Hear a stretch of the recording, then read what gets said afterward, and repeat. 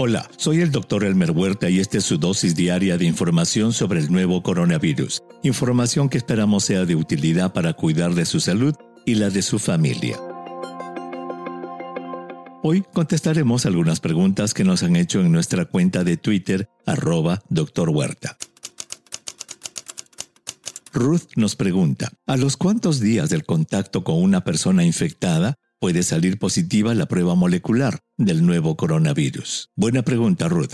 La prueba molecular, aquella que descubre el virus en las vías respiratorias, empieza a ser positiva de 2 a 3 días antes de la aparición de los síntomas y permanece positiva en casos leves de la enfermedad aproximadamente hasta el día 10.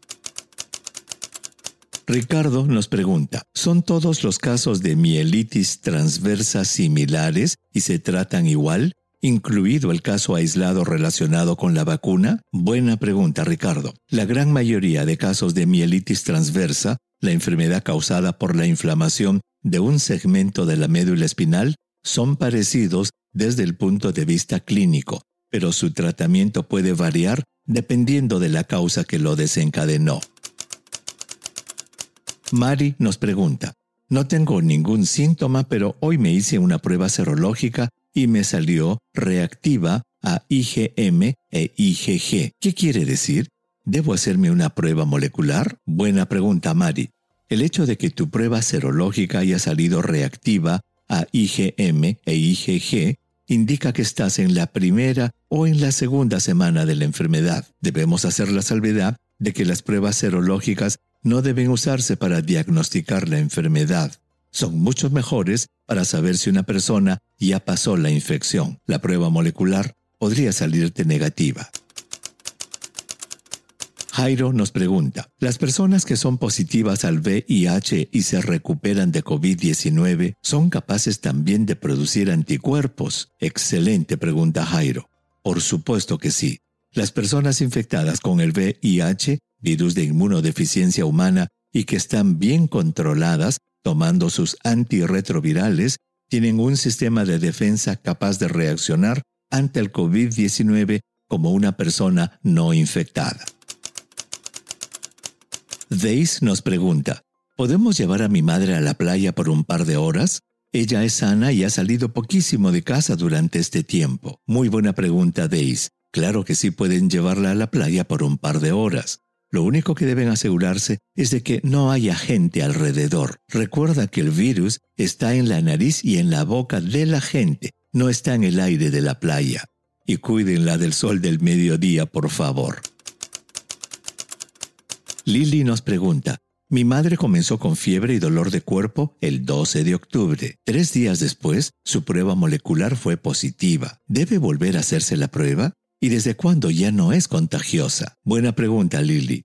De acuerdo con los Centros para el Control y la Prevención de Enfermedades de Estados Unidos, el CDC, ya no es necesario hacer una prueba del virus para dar de alta a un paciente. Basta con la evaluación clínica. Ella es contagiosa por 10 días desde el inicio de los síntomas.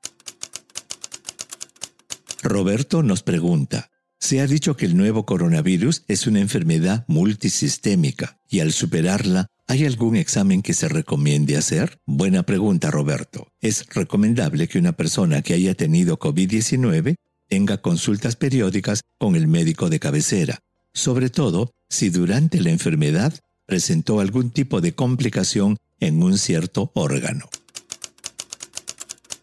Giribaldi nos pregunta, ¿cuánto tiempo pueden durar los trastornos del olfato relacionados con el COVID-19? Es muy variable, Giribaldi. En algunos casos desaparecen muy rápido, pero otros demoran semanas o meses. Lo importante es la evaluación clínica y el seguimiento periódico por el médico. Leticia nos pregunta, me realicé una prueba PCR y me salió positiva, pero solo tengo dolor de cabeza.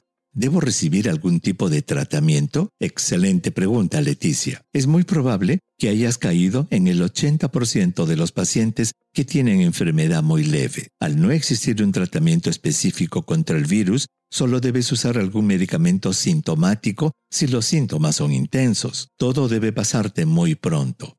Obviamente, debes comunicarte con tu médico. Alexandra nos pregunta, en mi ciudad se han reportado varios casos de COVID-19. Hace 23 días tuve síntomas leves. ¿Sería útil hacerme una prueba serológica después de tantos días? Hola Alexandra, solo que tengas necesidad absoluta de saber si tuviste la enfermedad, pero si no tienes síntomas, no creo que sea útil que te hagas una prueba serológica. Recuerda que la prueba serológica no es un buen examen para hacer diagnóstico de COVID-19, pues existe mucha variabilidad en la interpretación de sus resultados. Esther nos pregunta, he escuchado su podcast sobre el desafío humano de la vacuna y no logro entender por qué hay tanta controversia, si tanto la vacuna como el virus son lo mismo. Hola Esther, en realidad, las vacunas y el virus no son lo mismo. Algunas vacunas usan una tecnología mediante la cual un vector genéticamente modificado despierta la inmunidad. Otras usan un gen llamado ARN mensajero, mientras que algunas más usan virus desactivados. Lo que hace el desafío, como lo dijimos en el episodio del 21 de octubre, es vacunar primero al voluntario y luego exponerlo al virus activo completo para ver si la vacuna lo protegió de la infección.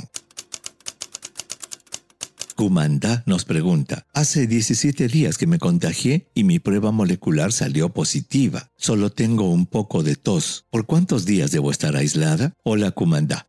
Las guías de los CDC dicen que si tuviste enfermedad leve, tú ya no eres contagiosa desde el día 10 de la aparición de los síntomas. Si hubieras estado hospitalizada, habrías sido contagiosa hasta 20 días después de la aparición del primer síntoma.